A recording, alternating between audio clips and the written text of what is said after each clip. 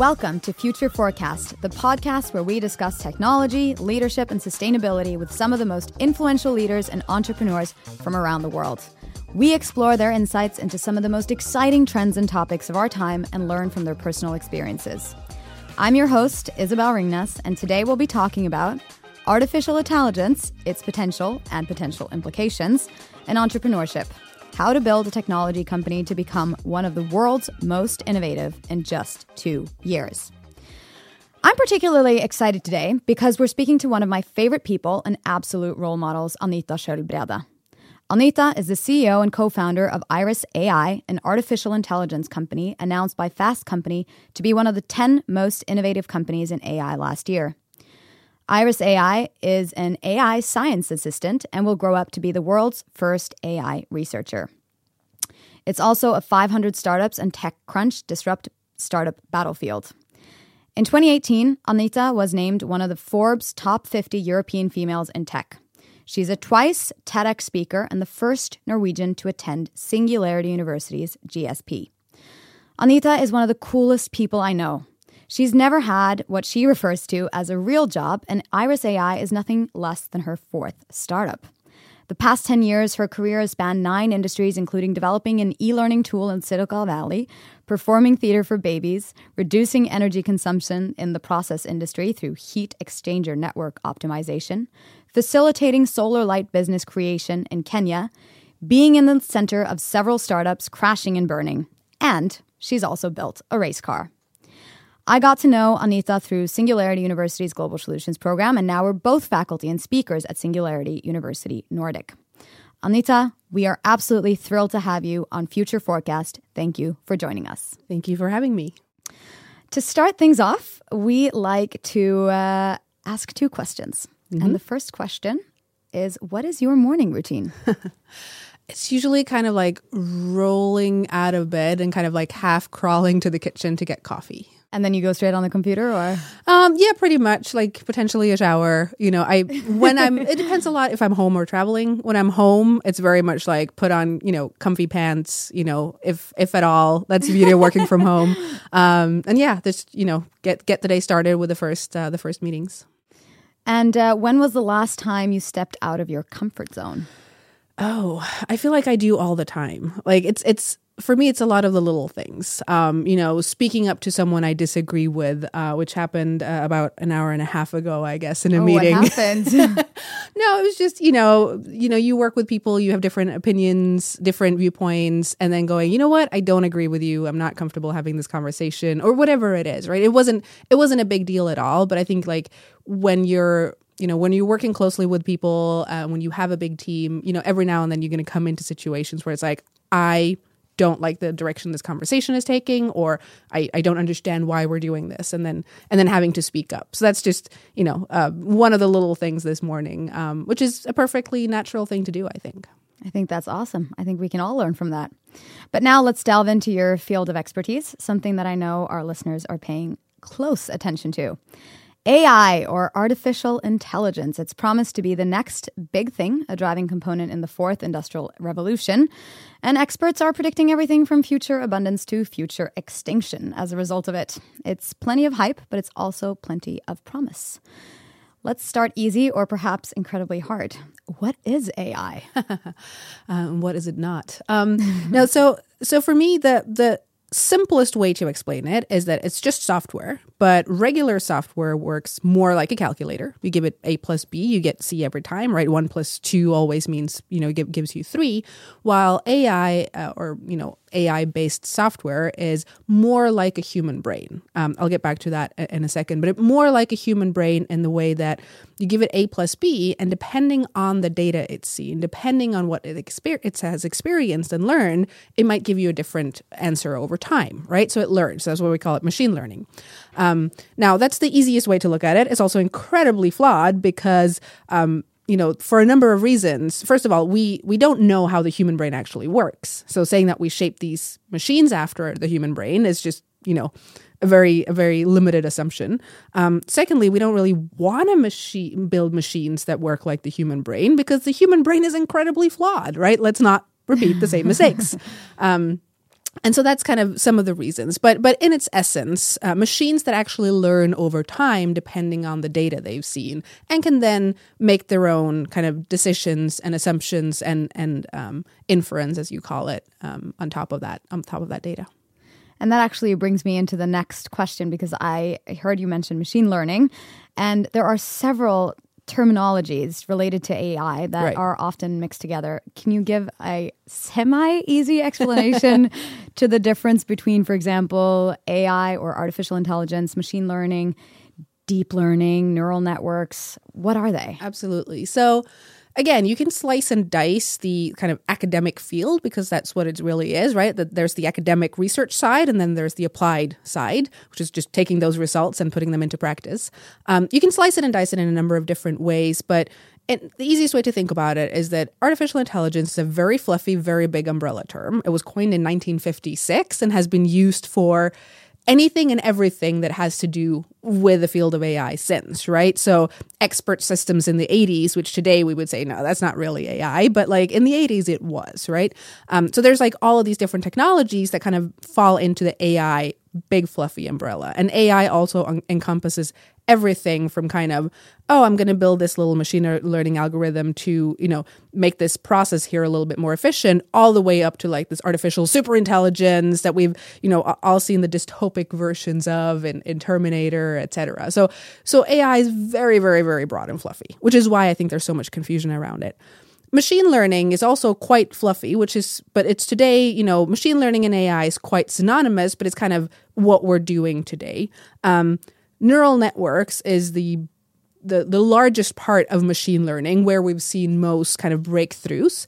And deep learning is one facet or one way of doing neural networks, where we see about 50% or so of research budgets and R&D budgets going into. So, deep learning, or where you have a neural network with multiple layers, that's really kind of where we see a lot of breakthroughs, especially in image recognition. But what's important to note is that deep learning and neural networks are probably here to stay, at least for a while, but they're just, a set of technologies that today is very, very visible in the world of AI that may or may not be that in the future. Wow, thank you. That was incredibly helpful. So going into kind of the potential of AI and what I think a lot of our listeners are asking themselves, because they're mostly aware of the potential, but maybe perhaps struggling to see how they can apply it themselves. But if you were to pick an industry or two, could you give us some examples of how some companies are using AI in a really helpful way today? Right. I think there's the thing to understand about AI applied today that actually works is that it's real simple. In terms of usability and use case. It's not big, messy, fancy, crazy systems. It's like very simple things. And I like to use that example because like every single one of us has a piece of AI in their pocket, right? If you go into your Google Photos or your photos on your iPhone, you can go in and you can put in a tag, right? I'm looking for all of my pictures that I've ever taken of cats or skyscrapers or, whatever it is, right? Motorcycles, cars. And you find every single picture. And that is AI. So that is a deep learning algorithm that Apple introduced specifically on the iPhone in 2016. So there's these very, very simple things. And when we go in and do that, it's for about 2.5 seconds is a little magical, and then you're used to it. And then it's like, well, this is not intelligence. This is just, a filter. It's normal. But these things are, back in say 2010, it was simply not possible. Come 2016 and Apple launched it 2018 and we're like, duh, that's not fancy. That's super normal. So like it's everywhere. And you see that like no matter what industry you're in, you see that, and especially around image recognition. So any industry that has images, which is most of it, most of our industries has some kind of visual data. And there you can do an enormous amount of things. And of course, things like X-ray scans of lungs and things like that. And medicine is also one of those, fields. And I'm really fascinated with this thing called, I think they call it an otoscope, which is a microscope without the actual part where you look in the microscope, because they have a machine learning algorithm inside that actually reads malaria in blood samples. So you can send this like little box into the field and you don't need a doctor to interpret the results, which means you can highly scale up malaria kind of diagnostics and tracking whether treatment works in areas that don't actually have the skills and the expertise to, from doctors. Wow. And that's true for very many different diseases, isn't it? Because I know that, we all know the case a few years ago where Watson was able to diagnose a very rare form of cancer months before the leading doctors. And there Absolutely. are several different use cases where we know that the AI is virtually better than the doctors to predict a disease. Exactly, on very, very simple things. Or simple for a machine, not simple for a human, right? Because a machine can scan through 1 million photos in a day or in an hour or in a minute, depending on how big your server is. But, a machine can scan through 1 million images in no time, while a doctor might see in their full career maybe 2,000 pictures of that, if it's a rare disease, even less so. So it's really just a numbers game. And when we now have image recognition algorithms that are sophisticated enough to track those subtle differences, then they will outcompete doctors on that field. Now, when it comes to talking to the patient and understanding the full complexity of the picture and a lot of other things, machines have nothing on doctors yet. Exactly. So basically what we find hard today, machines find quite easy, and then the other way around. And then the opposite. Yes, exactly. So, it's pretty incredible to see how AI has the potential to revolutionize at least medicine, many other industries as well. But that's just now. And I've heard you speak very passionately about what we're going to see in the future. And given the trends and the different developments that we're seeing now, going faster and faster and faster, what can we expect to see in the future? What can we not expect? Again. But it's fascinating. It is. And I think it's really you look at science fiction and you look at your own imagination and that's where the limit is, right? But if you take a couple of examples, so look at chatbots. Chatbot technology today kind of sucks. It's not. It really does. It's my bank just got this chatbot and I can't really ask it anything, but And it just leads to more frustration. It kind of does, yeah. But it's the worst it's ever going to get. And it's only going to get better from here. And it will get better quickly, right? And you see that when you see kind of Google I/O's conference this year, where they presented this Google Home that calls your hairdresser or your restaurant for you. It's pretty impressive how far we've gotten. And chatbots both in writing and in voice, it doesn't really matter. That's just the interface. But conversational bots. And the thing is, they're still they're as bad as they will ever have been, and they will only get better from here. And the thing is, now they're very impersonal, right? But what I'm looking forward to is at some point, those bots will become more personal. Obviously, we have some big questions around personal data and ethics around that. But these bots can start to know you and, learn your behavior, learn what you need, learn what you're thinking about, what you're looking for. And they can sort of eventually get to know you better than you know yourself, which is in some cases can be really scary if you look at kind of what's happening in China with social surveillance. On the other hand, if you see one of my favorite kind of futuristic scenarios is this idea of 1 tutor per child, right? In Norway, we've got 28 children per teacher, which is high, but significantly lower than a lot of other places in the world.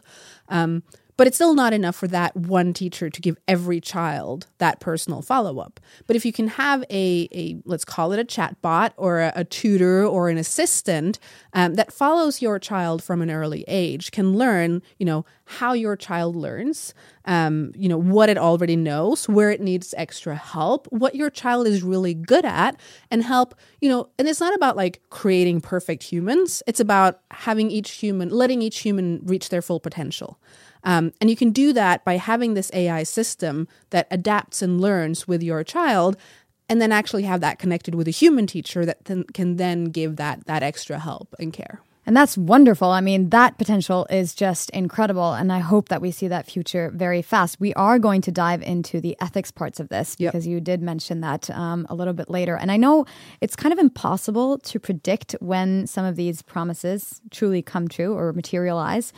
But I guess given your work and your network, you're better than anyone else to basically predict when we can start seeing these things come true. Could you give us a time span of when we might have every single student might have its own teacher? So the fascinating thing, and right now we're talking about things where we're moving more into artificial general intelligence, right? AGI, or synthetic creative intelligence, if you like, or this idea that a machine is becoming more similar to a human in terms of level of intelligence, not just doing one thing and one thing only. If you ask really, really smart people that are working with us every single day, they have no idea, right? And the average, I think the average is like 20 years or something from now, but it goes from like 5 years from now to like 60 years from now, and then we're talking about super intelligence. No one really knows, so it's really hard to make predictions. And one of the reasons for that, it's from what we know right now. Like, our knowledge right now is very limited, much like the human brain. We don't actually know that much about how the human brain works. So what we believe at this point is that in order to reach artificial general intelligence, we're going to have significant scientific breakthroughs of our kind of fundamental understanding of the world, potentially in math, potentially in physics, potentially in neuroscience, potentially in all of them, that will help us understand the foundation of what we're building so that we can actually build it. It's not just about writing some smarter code. It's about kind of fundamentally changing the way we view the world, or fundamentally increasing our understanding of the world. And one thing is predicting like how fast we can write code. That's, difficult enough, but doable. But predicting like when we're going to see a breakthrough in like mathematical theorems, that, you tell me, like, no one really knows, right? And there's a lot of smart people working on this. But fact is, it's really hard to predict those breakthroughs. And just to clarify a few of the terms that you threw out now, it was ANI, which is artificial narrow intelligence. That's AI that's basically really, really good at one task. And one thing only, yep. And then you have AGI, which is artificial general intelligence, which is the kind of AI that's good at more than one task at a time. Yep. And that's the artificial intelligence that we're working towards now. And then you have the artificial superintelligence, which is kind of the singularity that we know Ray Kurzweil speaks about, where we reach this point in time where machine intelligence is 1 billion times smarter than all human intelligence combined. Something like that, or as smart as all of us combined. But it becomes this, like, the moment we get into discussions on that, it becomes philosophy more than technology. Because it's also an interesting discussion to absolutely, have. Especially like late nights at Singularity. Yeah, exactly. That's the best place to have them, and we've both done that. But everyone is kind of like talking about artificial intelligence, and I get the feeling that companies are in some ways maybe like afraid of it a little bit, or they don't know exactly how it might affect them. Do you think that every company needs AI, or at least a strategy around it? I think so. That doesn't mean I think every company should develop their own AI systems necessarily. But I think every company needs to consider the impact. And every company will be impacted in one way or another, even though they might not, build their own, develop their own, whatever, but they will have to face it. Even industries like the legal profession, where we're going to have lawyers for the foreseeable future, but a lot of the grunt work is going to be done by machines, which means being a junior lawyer going to a senior lawyer is going to be really tricky, right? And we see a lot of different industries where that's the case. Like, the entire industry is changing, even though no one's technically being replaced. It's just the dynamic is changing, and that's going to happen. And from machines doing your accounting work, we're still going to have smart accountants, but a lot of it will be done by machines. There's so many little things happening that will impact every single industry. So the titles, the jobs might be the same, but the actual content of the jobs will be very different. Exactly. And you might need, if you're a legal firm, you might need a chief learning officer to figure out how to train your junior lawyers to become senior lawyers, for example. Exactly. I think we have to go into that topic another time, because that's a very interesting and large topic, though. But for the companies that don't have an AI strategy currently, what should they? How do they even start? What questions should they be asking about? Right. So it's for me, it's pretty simple. It's basic innovation 101. It's what problems do we have, or what problems do we either have internally, or do our users have, or our clients have today, that are really frustrating and time consuming and inefficient, and where you have really smart people sitting and doing the same thing over and over and over again.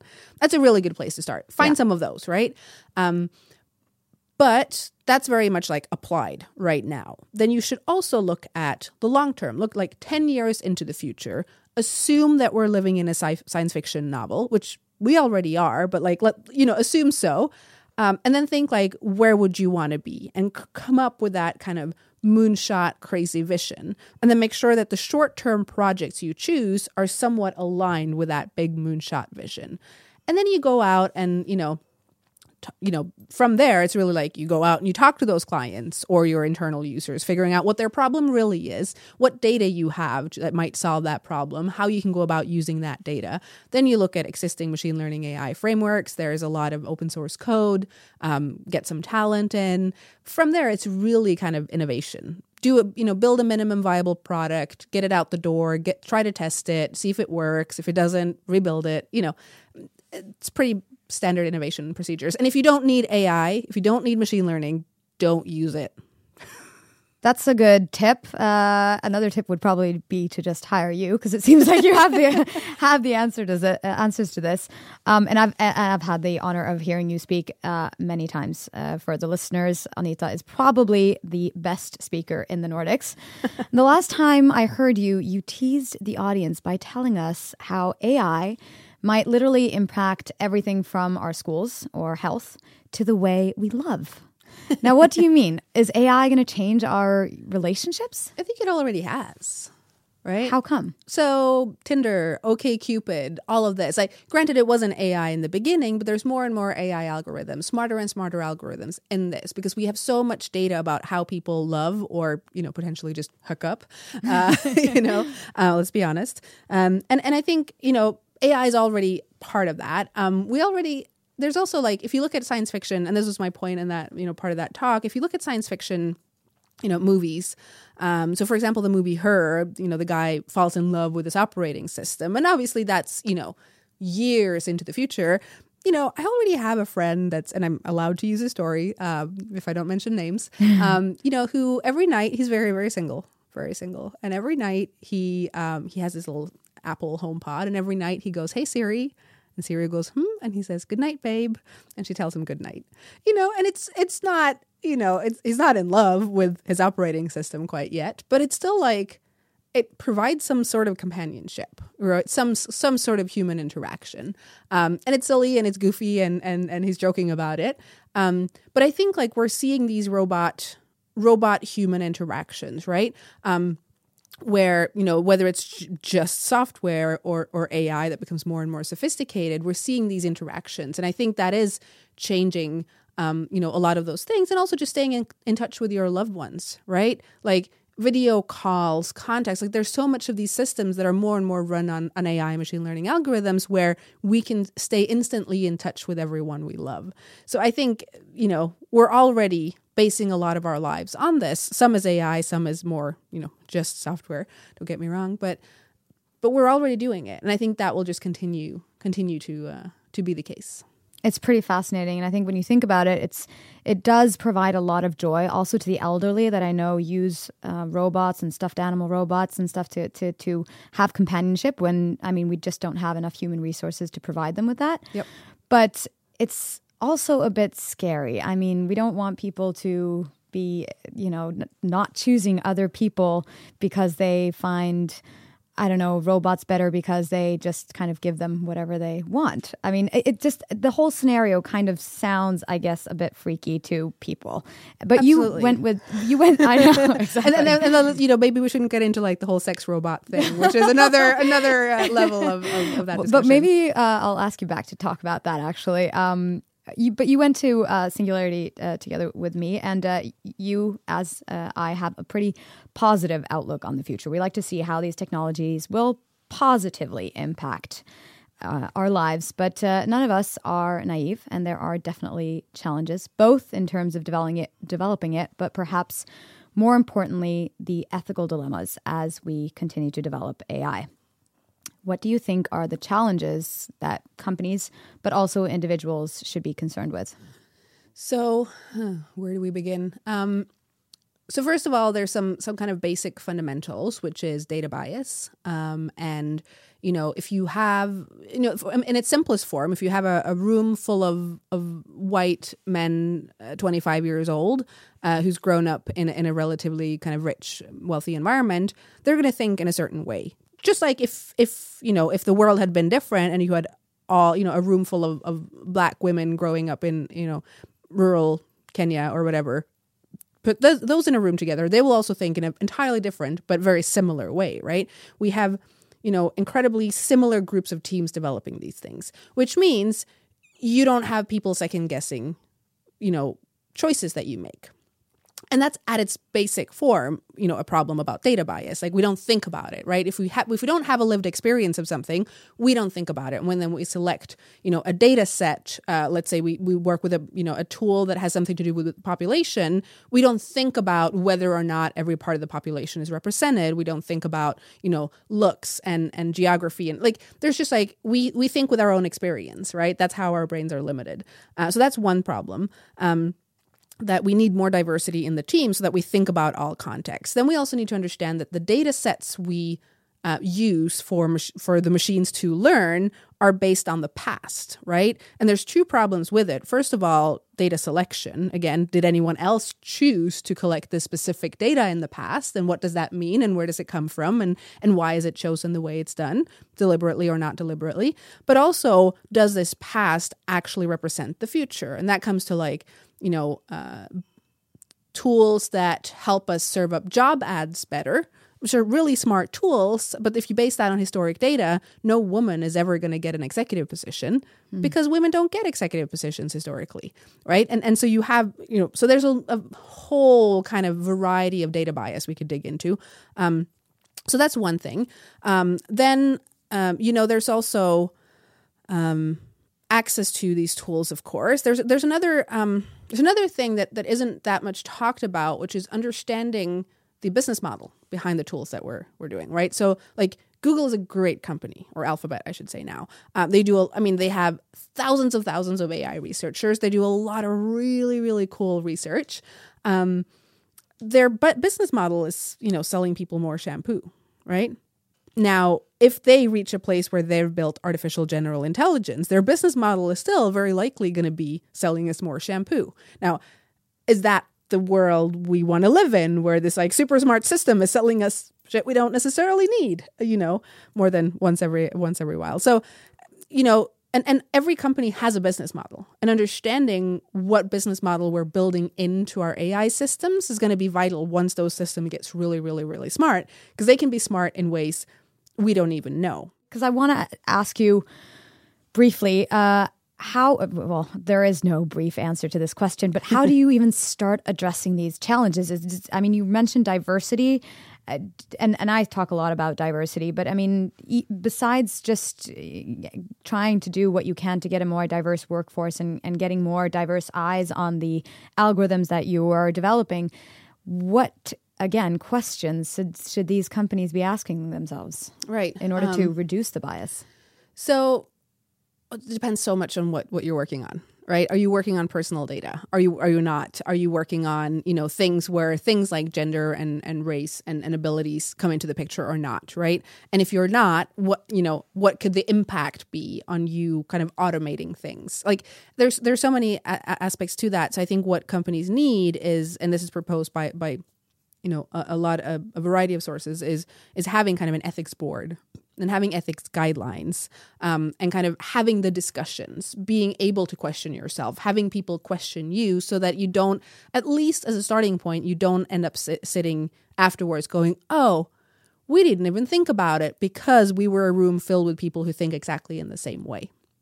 And the thing that I was going to say that slipped my mind, which is also really interesting in this context, is one of the things that our machine learning systems usually don't do today, which we need to solve, is having them tell us how they reach their conclusion, right? Step by step, why did the system reach the conclusion it did? Because today, a lot of the results are just black box to us. Like, we see the result and it seems to make sense, but we don't know why.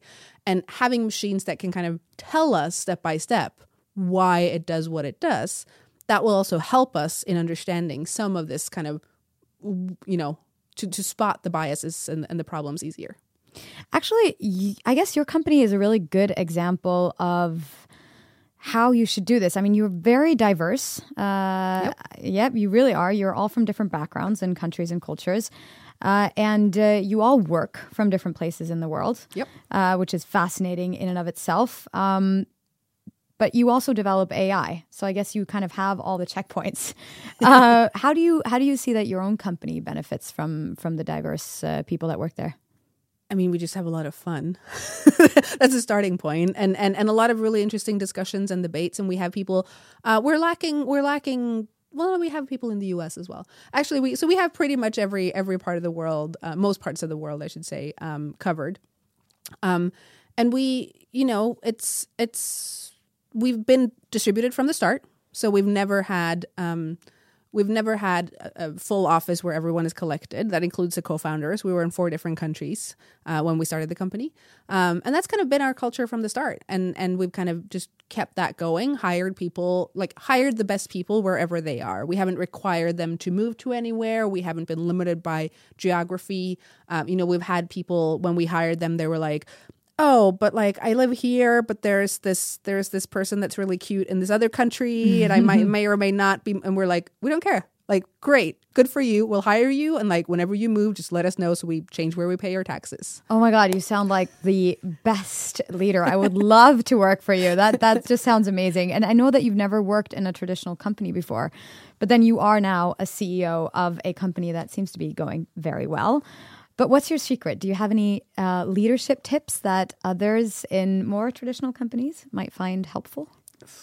I don't necessarily think that I'm particularly structured in my way of thinking about it. I'm honest. I'm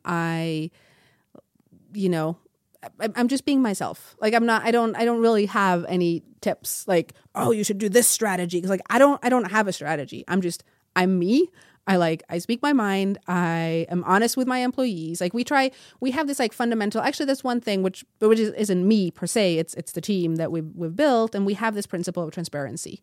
Like we don't keep secrets from our employees. We tell them what's going on. We tell them when things are rough. We tell them when things are great. There's nothing we're hiding from them. And I think that's kind of one of the core principles that I see a lot of companies not doing, right? You work at a place and you have no idea what's going on.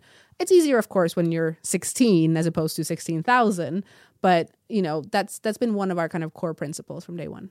And I know you didn't want to give any tips, but I mean, you guys have grown really, really fast. You're being really successful. I mean, do you have like 1 or 2 things that you think are required from leaders to succeed in the future in terms of the way of thinking even that you briefly touched upon? Yeah, I think so. I mean, what we've done, right, like the reason why we've been able to attract these brilliant, amazing human beings is that we have a vision that we're working towards. It is very, very clear what we're working towards, and that if we achieve that goal, the world will be a better place when we achieve it.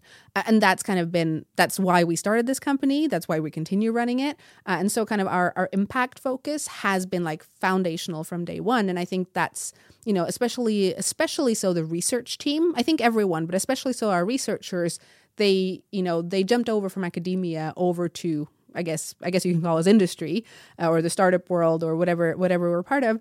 And they did that because they saw that like this really has meaning. And so they left kind of solid careers to come into that. And that's one of the things. And you see that in big companies as well, right? The ones that have a vision, that knows where they're going. They have a kind of pronounced like moonshot idea that they're going for.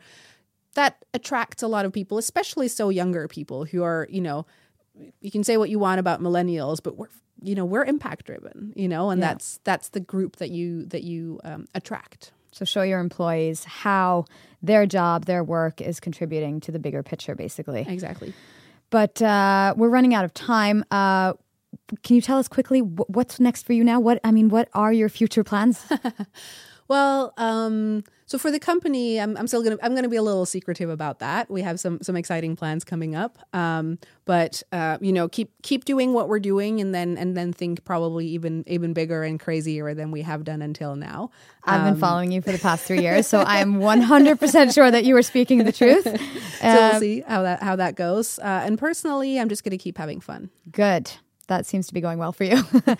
And finally, 3 standard questions before we let you go. If you could give your 20-year-old self 2 pieces of advice, what would they be? 2 pieces. First of all, like, don't worry. It's gonna be all right. Don't worry about it. Secondly, don't take everything so goddamn seriously. Just go out there and enjoy everything. Ooh, yeah, that would be great advice for, I think, every 20-year, even every 30-year-old, actually. What is your favorite podcast? So I actually don't listen to a lot of podcasts. I don't know if this is the right forum to do that. I've been very fascinated by Esther Perel's podcast lately, and she's just amazing. But that's way outside of tech and everything. But she's brilliant. But it's also good to fill your mind with other things than tech, given that you're surrounded by it all day. And finally, where should people go to follow you? Not my house. That would be great. No, Facebook, Twitter, LinkedIn. I don't like any of them, but I'm at all of them.